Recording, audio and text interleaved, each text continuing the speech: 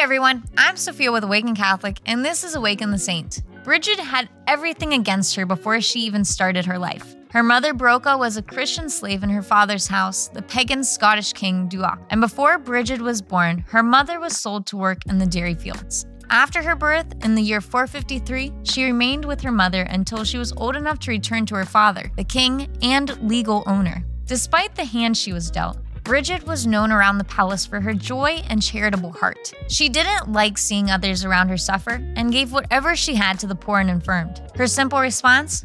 Christ dwelt in every creature. How could she not serve her Lord? It was this very mindset that spared her a beating on one occasion. King Dua was attempting to sell her to the King of Leinster when she was caught giving away a valuable sword to a beggar that belonged to the king. To Brigid's luck, the King of Leinster was a devout Christian who recognized the great piety of the child and forbade the king from raising a hand. It was at that moment that Brigid was granted her freedom, even if it were just to keep her from giving away everything the king owned. After earning her freedom, Brigid returned to her mother and took over the dairy farm that Broca had been overseeing. Again, Brigid returned to her generous gifting and began giving away more dairy than selling it. To everyone's surprise, the dairy production was more profitable than ever. I'm not good with numbers, but I do know that shouldn't add up.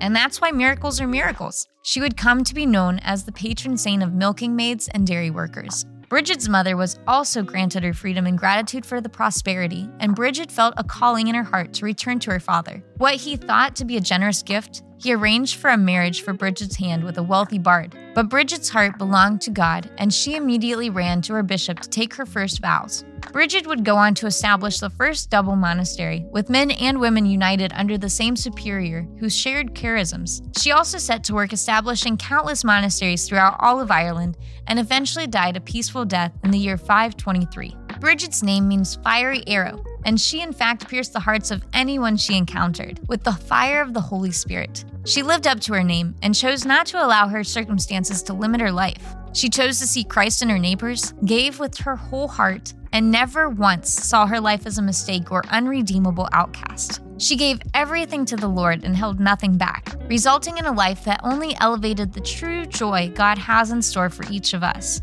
Have we ever been afraid of giving everything to God? We so often hold at least one thing back because we're afraid that if we give that one thing away, we'll be left with absolutely nothing. It's just not a good, safe business transaction. But God isn't a transaction. His ways aren't always going to be our ways. It's in those moments that God calls out to us so that He can fill us with more than we could ever have imagined. When we surrender everything to God, we are left poor in spirit and rich in the endless love of God. Saint Brigid of Ireland, pray for us.